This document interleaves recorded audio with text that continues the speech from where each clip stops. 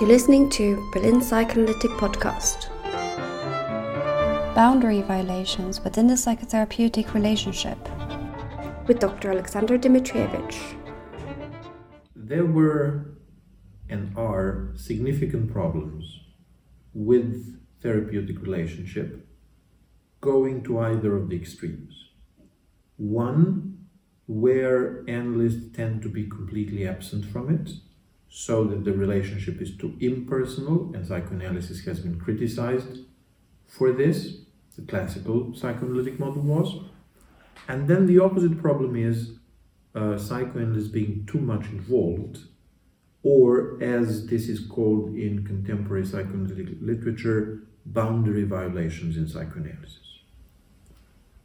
This is something that also has been described very often in popular literature or culture, in movies and elsewhere, and ranges from too much support in a way that is too friendly, almost parental, to asking patients or demanding of patients to do something for the analyst, be it financial or actually some form of activity, and to what is most frequently discussed, sexual boundary violations.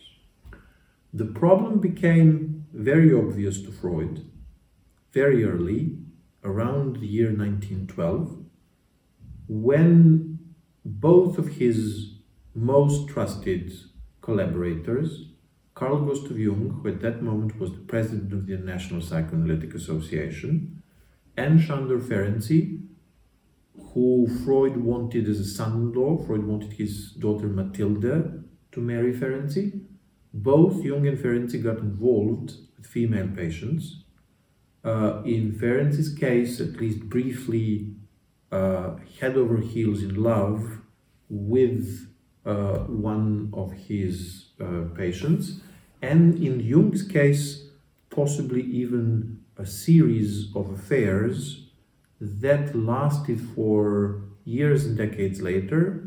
And it seems to me very well documented that one of the patients then used to live in the same house where Jung and his wife lived.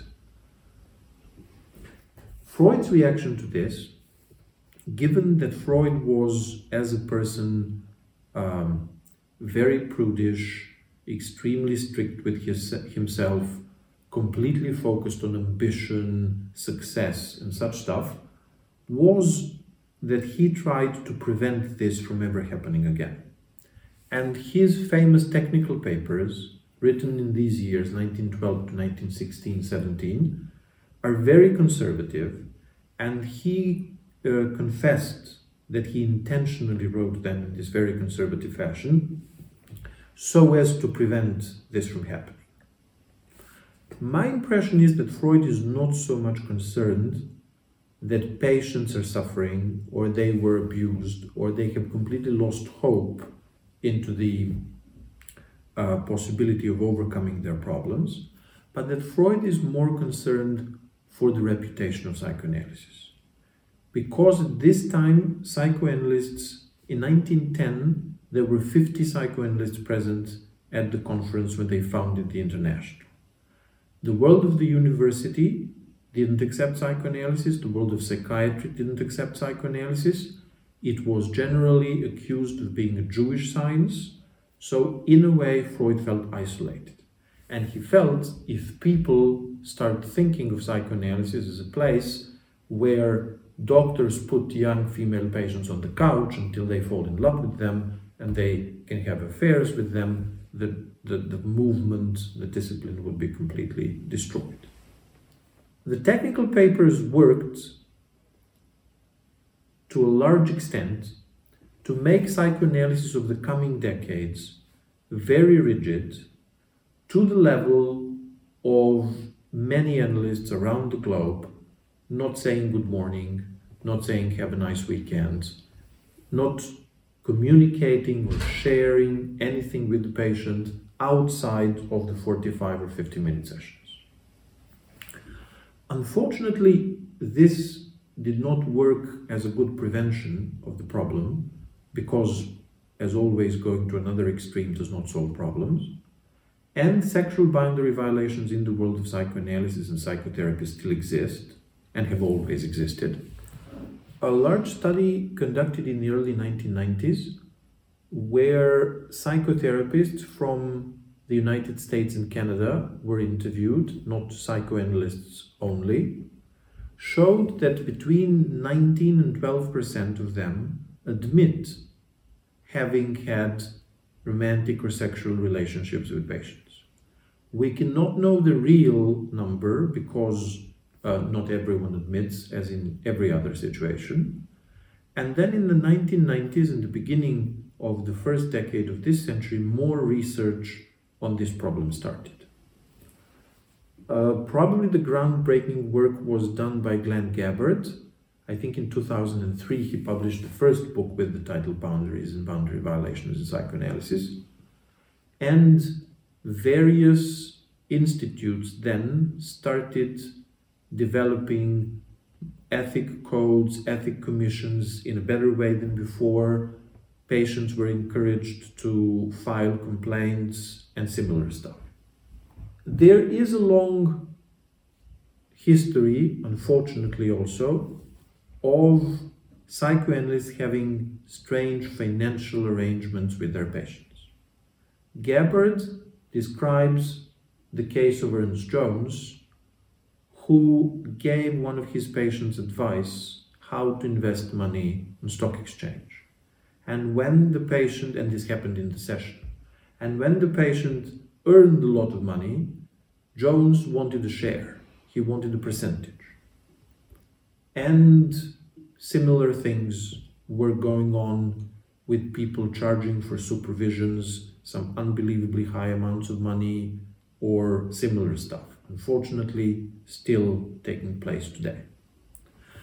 On a less malignant side is the situation of many analysts who care about their patients beyond the limits of what's professional.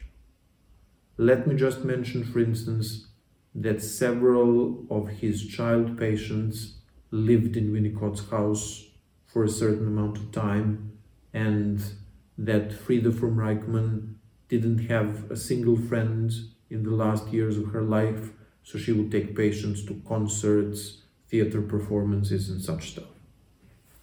Not as malignant, yet unprofessional, not for the benefit of the patient, wouldn't help the patient recover and feel better. The work done over the last 20 years is showing several various patterns that are behind this. One of them, very frequent, is the utter loneliness of many psychoanalysts and having no social life outside of the office. Having no family, friends, pastime, hobbies, exercise, travels, unrelated to psychoanalysis. I don't know how to explain this, whether there's something about psychoanalysis that makes people so passionate and obsessed by it, or psychoanalysis is a profession chosen by a certain group of people who tend not to be very sociable, yet it happens all too often that patients are someone's only friends and then over time become confidants and then over time may become lovers. The prevention of this should seem obvious, I think, and it is on the one hand in constant intervision and preferably supervision as well, but also in defending your private life, your time, your social relationships, your interests that are completely unrelated to the work. The other thing might be that there are people whose personality structure is too problematic and to whom personal analysis and supervision cannot help enough, so that their dark side, to put it metaphorically, will never disappear. Here I'll mention briefly the case of one of the most famous persons in the history of psychoanalysis, Ernest Jones, Freud's biographer, one of the members of the secret committee, and so on, about whom we now have a lot of evidence from the various archives in the UK and in Canada that he did many highly unethical things. The researcher Philip Kuhn from England has published several papers on this, where the accusations of primary school girls against Jones as a physician, as a medical doctor who worked in these schools, both in England and in Canada, are well documented. And to the best of my knowledge, this was never discussed within the Freud's inner circle or the international psychoanalytic or everywhere. This is a concern, and this is something we should all be aware of and work on, although, in my opinion, this is not something that is a threat that comes from the majority of psychoanalysts and psychotherapists in the world. We should be aware that it exists, and we should have prevention mechanisms, and we should have ethical codes that will suspend people from work who cannot be helped. But that is not the major problem. The relationship remains the central point of psychoanalytic treatments, and relationships, all relationships everywhere in our lives, have so many nuances and so many different sides to them, and then over time at specific moments can become problematic and painful in this or that way.